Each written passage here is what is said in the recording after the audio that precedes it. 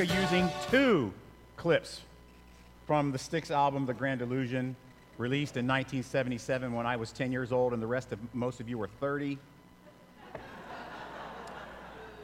Boo. My name is Joe Davis. I'm the lead teacher here in the Garden. And by the way, just a reminder, the first Sunday in October, we start an 11 o'clock service in here. So just keep that in mind if it fits your schedule. If you know people that it might help, get them here. Today we're looking at Galatians chapter 5, verse 1 through 15 in this series called Grace and Religion is Like Oil and Water, and the concept being that religion is actually everything opposite of faith and grace and mercy. And today's message is called Religion, the Grand Angry Illusion. And the concept behind that is that what religion does is it gives you the illusion of being close to God, but all it really does is create disunity and arguing and fighting. Matter of fact, we studied this for a few weeks in the book of James a couple years ago when we did that series on James. So what I'm going to do is I'm going to start off by reading some of the passage, and then just as we do normally, there's a long passage, so I'll read some of it for you, and then I'll put some focus points up on the screen. So for the first part, Galatians chapter 5, 1 through 15. For freedom, Christ has set us free. Stand firm, therefore, in your freedom. Do not submit again to slavery. Look, I, Paul, say to you that if you accept circumcision, Christ will be of no use to you. I testify again to every man who accepts circumcision that he is obligated to keep the entire Jewish law. And you will be severed from Christ. You who would be justified by the law, you have fallen away from grace. For through the Spirit by faith we ourselves eagerly wait for the hope of righteousness. For in Christ Jesus neither circumcision nor uncircumcision counts for anything. They're both the same. But only faith working through love. And then if you look at this part, here's what Paul says. You were running well. Who hindered you from obeying the truth? This persuasion is not from him who calls you. A little leaven leavens the whole lump. I have confidence in the Lord that you will take no other view. In other words, I have confidence that when everything is said and done, you're going to be back where you're supposed to be. I have confidence in the Lord that you will take no other view, and the one who is troubling you will bear the penalty, whoever he is. But if I, brothers, still preach circumcision, if I, brothers, still preach circumcision, why am I still being persecuted? In that case, the offense of the cross has been removed. And look at this last part. I wish those who unsettle you, in other words, those who are causing a bunch of division, I wish those who unsettle you would emasculate themselves. Now, we'll get to that. You know I can't ignore that. Right? And let me explain why. Because in Greek is set up where the sentences are really long. The sentences are like paragraphs long for the purpose of emphasis. And there are 3 paragraphs in this passage. The first one, the last one, and the middle one, which is very short. Guess which one the middle one is? Verse 12. It stands by itself. Okay, so Paul wants a little emphasis there. And he uses language that emphasizes. We'll talk about it in a minute. For you were called to freedom, brothers, only do not use your freedom as an opportunity for the flesh, in other words, an opportunity to sin, but through love, use your freedom to serve one another. For the whole law is fulfilled in one word. You shall love your neighbor as yourself. But if you bite and devour one another, watch out that you are not consumed by one another. So as you guys know, we like to break down the scripture through 3 different ways: the historical, the theological, and the devotional. History asks, what about man? What did he do? Why did he do it? So let's go through really quickly and make sure you understand the historical concepts in this passage. These religious people had come, these Judaizers had come, and they had caused significant conflict and intense division among the Christians in Galatia. These were non-Jewish Christians, Christians who were Gentiles, like most of us are. And the Judaizers were people who taught that it's not just Jesus, you have to have Jesus and religion. And they had caused significant conflict. But Paul says, look, there is past evidence that your faith was real. Your faith is working. It showed in the past that you had unity and that you were coming together, you were growing in Christ. So there is definitely proof that you know Jesus. But someone has caused division, and you're fighting with each other, and it has halted your progress in Christ. But Paul says, I have confidence, not in you, by the way, but I have confidence that God will make sure that you get back on the right track. I think this refers to some other things that Paul says, that he who began a good work in you will be faithful to complete it until the day of salvation. But then Paul expresses what he hopes happens to those causing division. In verse 12, he says, I wish that they would emasculate themselves. Is anybody uncomfortable? Look, it's in the scriptures. I'm not going to hide and pretend like it's not there. So I was thinking about this week. I was reading it. I met with my Thursday small group, and I was asking them, how should I communicate? Because Paul's making it very clear. It's almost like Paul put this in bold and underlined it with emoticons after it. Like knife emoticons. And so I said, how should I communicate? This is very uncomfortable. And one of them said, you should use like a scream. So here it is.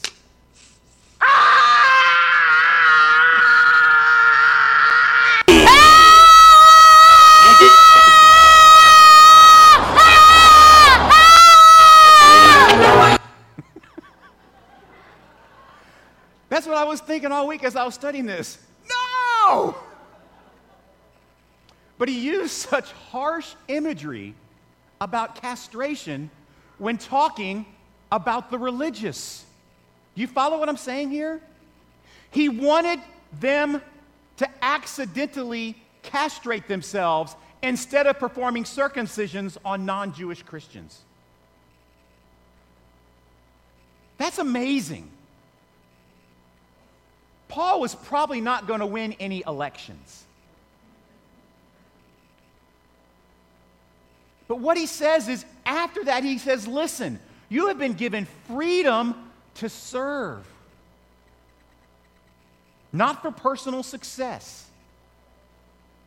And at the end, he says, be careful you don't devour yourself. You know what he's really saying there? He's saying that spiritual and religious ambition or accomplishment always ends in conflict. If you are trying to be a good Presbyterian, that is not what Paul says you should be trying to be. So that's the historical of what's going on in the passage. Let's look at the theological. What about God? What does he do? Why does he do it? Well, there are a couple things that we understand here. What God is teaching us is this. A gospel containing man's will and efforts produces division. A gospel that contains man's will and efforts produces division. That's what the Judaizers were. They were a gospel that took Jesus and combined it with man's will and effort. And here's why. First of all, religion demands that you meet a challenge. And you experience this thrill of success. Somehow you get this victory accomplishment through your hard work and your determination and your intelligence and your will and your discipline. Do you understand that when you have a connection to God that is based upon combining Jesus with will and effort, that there's no real room for unity? There's only really a room for personal achievement. So religion demands you meet a challenge. Religion demands affirmation. I mean, what good is it to progress and meet a challenge if you don't get affirmation and acknowledgement of that progress and the effort that you're putting into it? Well, I think I'm doing good, but nobody's telling me. See, religion demands that you get a measuring stick, that you get measured, that you get told whether you're doing the right thing the right way. You demand to know if you're making progress. That as well destroys unity. Because where are you focused? How am I doing? You know what else religion demands? It demands effort to seek God's approval. You see, religion sees the body of Christ. Religion sees the church and its people. Listen carefully and see, hopefully you're not following into this trap. Religion sees the church as a collection of tools and resources to improve our standing with God,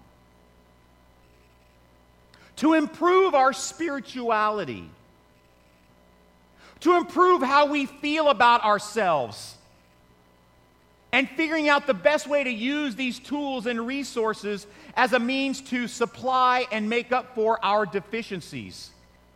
For example, I go to church when I'm feeling guilty. I'll go to church when I need cleansing. I go to church because I like, to be encouraged and admonished, or not admonished. We don't like that. We like to be encouraged. Maybe you go to church for a host of other reasons. And it's a subtle difference, right? But what happens is, if your mindset is Jesus and religion, you see the church as a collection of tools and resources to make yourself make progress.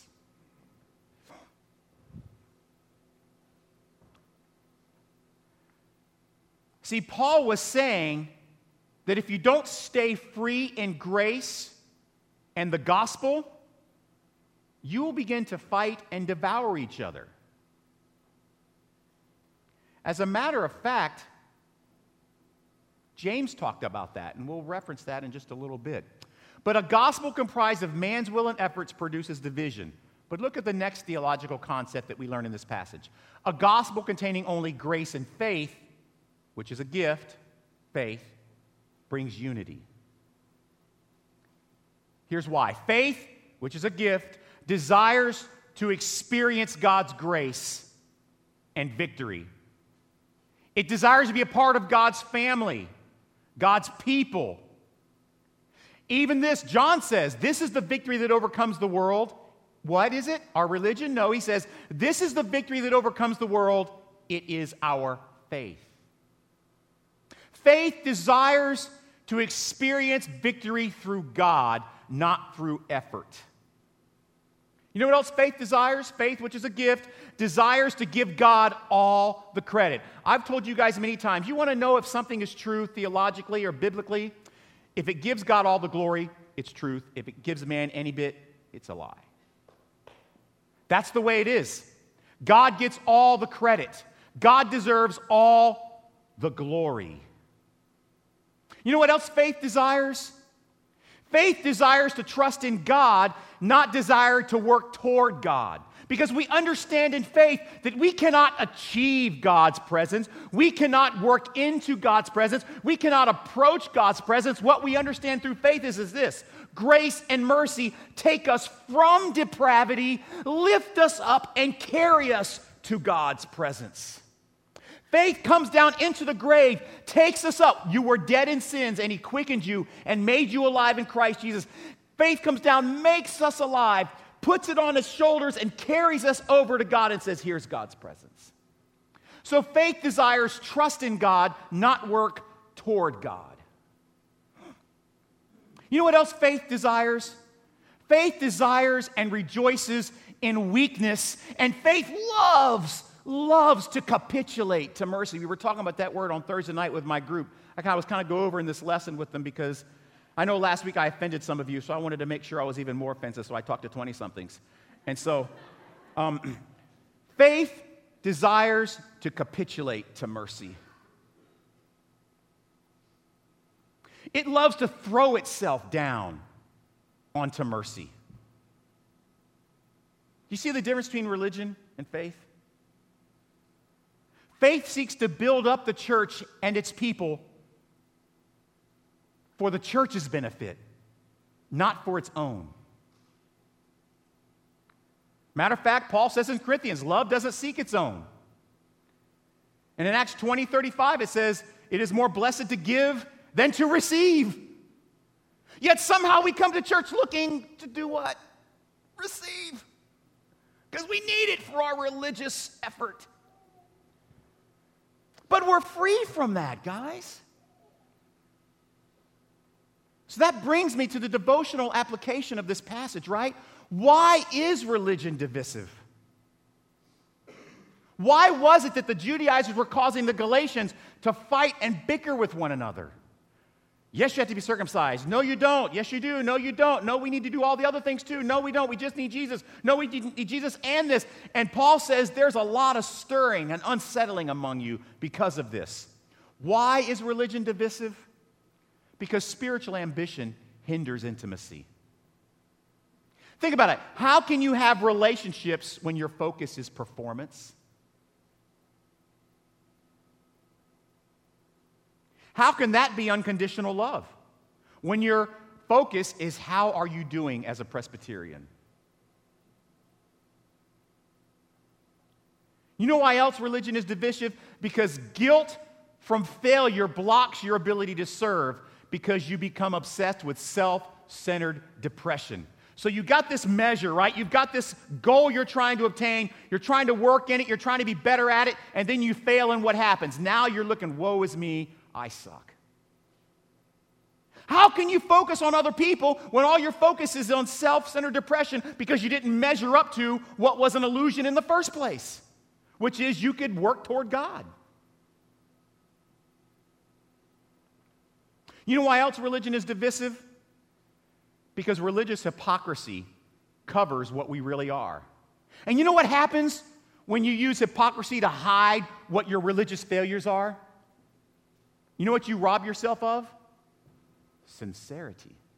Do you see how hypocrisy is the opposite of sincerity?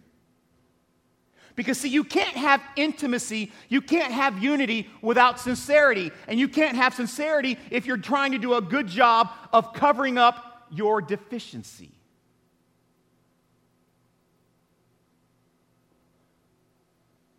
I hope that makes sense. You know what else makes religion divisive? It's very easy for us to focus on other people's faults to minimize our own. You know why we focus on other people's faults?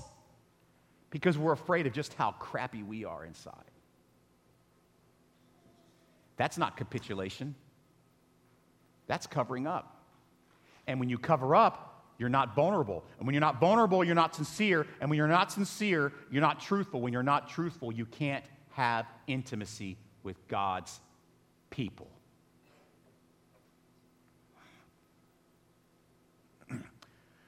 James says, where does fighting and warring come from among you? It comes because you look to fulfill your own spiritual lusts and needs and desires. That's why the church fights, James says. Everybody's trying to be a good Presbyterian. So why is faith unifying? This is the fun part. Why is it that faith alone, Jesus alone, no man's efforts, no man's will, faith alone, why is that unifying? See, faith reverses all that stuff that religion brings. Guilt, fear, hypocrisy, anxiety, all that stuff that causes division is reversed by faith. Why? Because here's why. Faith, first of all, listen guys, faith robs you of spiritual ambition. Faith says, you don't need that. You just need me. You don't need to be a good Presbyterian. You just got to trust in the blood of Christ. You know what else faith does? You know why faith is unifying? Because it frees you to serve out of humility instead of paralyzing you by guilt. Well, I can't do any service. Look at me. I'm a mess. I'm a liar. I'm a cheater. I'm a stealer. I'm an addict. I can't help anyone. You know what faith does? Faith says, yeah, you're all those things, but you're forgiven, so come serve out of humility. Religion says you're not good enough. You're not anywhere near close to God to serve. Faith frees you to serve out of humility instead of paralyzing you by guilt. You know why else faith is unifying? It reveals what you really are. Watch so that you can be transparent and genuine through grace. Hear what I said? What faith does is it reveals just how depraved you are and how much you need Jesus. And once it reveals it and you accept it and you capitulate to the fact that you cannot please God, once you capitulate to that fact, yes, I'm a sinner and I've got grace. Whew. That was exhausting before Jesus. And now all of a sudden, you're free. You know why else faith is unifying? It obsesses about the cross and grace and mercy instead of the flaws of others. Look, I know some of you guys are flawed, trust me. You know that I'm flawed. Look, you guys know that I'm flawed. And I like it that. I like the fact that you know that I'm a sinner. I love it. Because that puts the obsession not on me or on you. It puts the obsession on the cross of Jesus. It puts the obsession on grace. It puts the obsession on mercy. It puts the obsession on forgiveness. Not on religious works. Not on whether I'm smart enough to make a decision to do the right thing spiritually. See, this is the freedom to serve that Paul was talking about, as opposed to what religion does, which he said had unsettled and caused conflict and division among the Galatian church. So how can this apply to your life? I'll start by just telling you how it applies to my life. Newsflash, I'm a terrible Christian. So are you. But guys, this is why I love grace so much. And I guess why I get along so well with other broken sinners. And why I fight with religious people. You know why I get along with sinners? Because we aren't intimidated by each other's spiritual progress, which is pretty much non-existent. Because no matter who I am or who they are, we all know we come from the same place. Total depravity.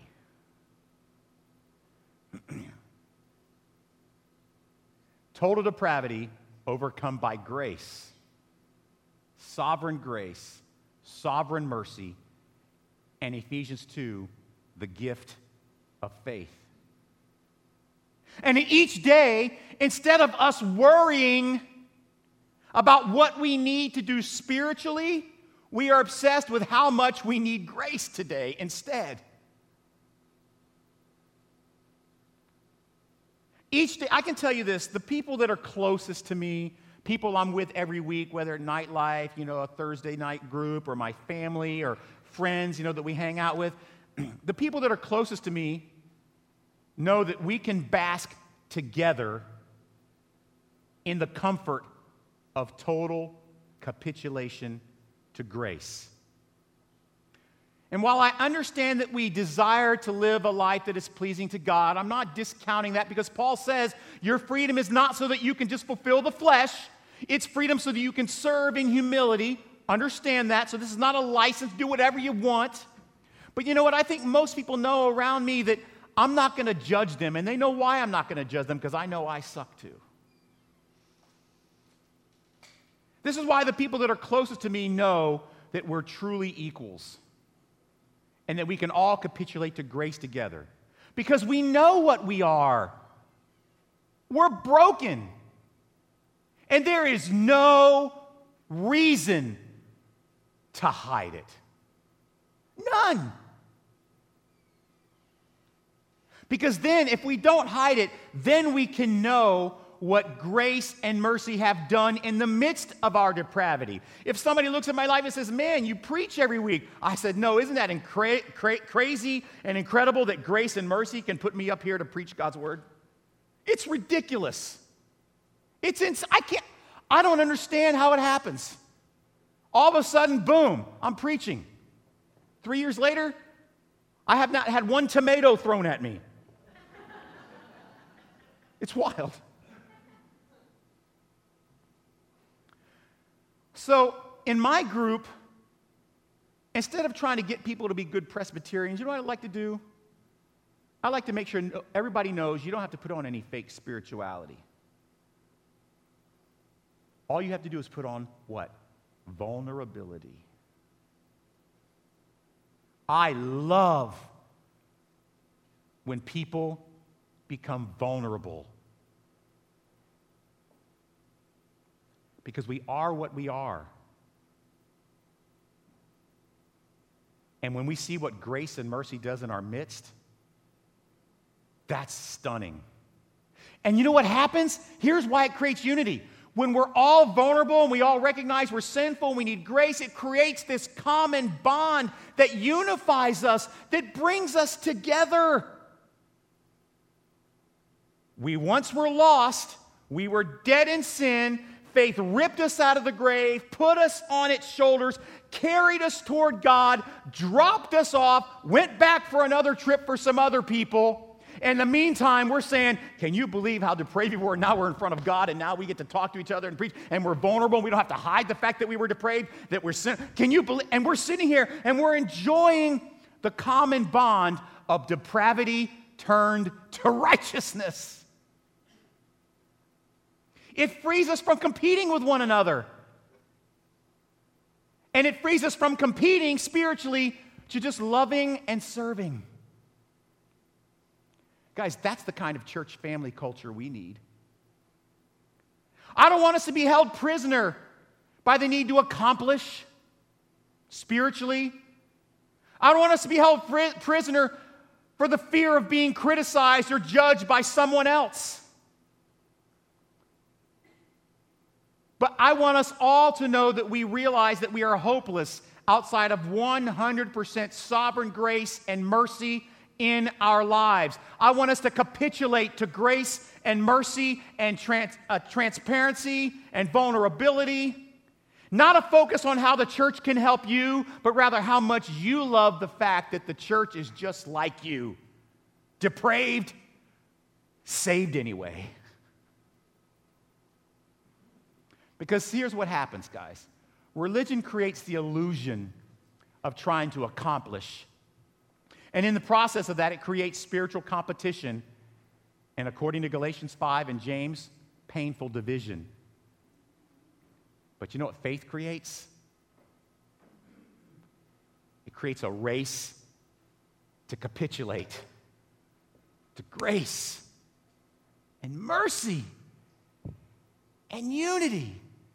So together, in a complete recognition of our depravity, let's all just run as fast as we can and capitulate to God's grace, God's mercy, and God's unity, and in vulnerability cast off our masks of Presbyterianism, of Christianity, and just say, you know what? We need Jesus desperately.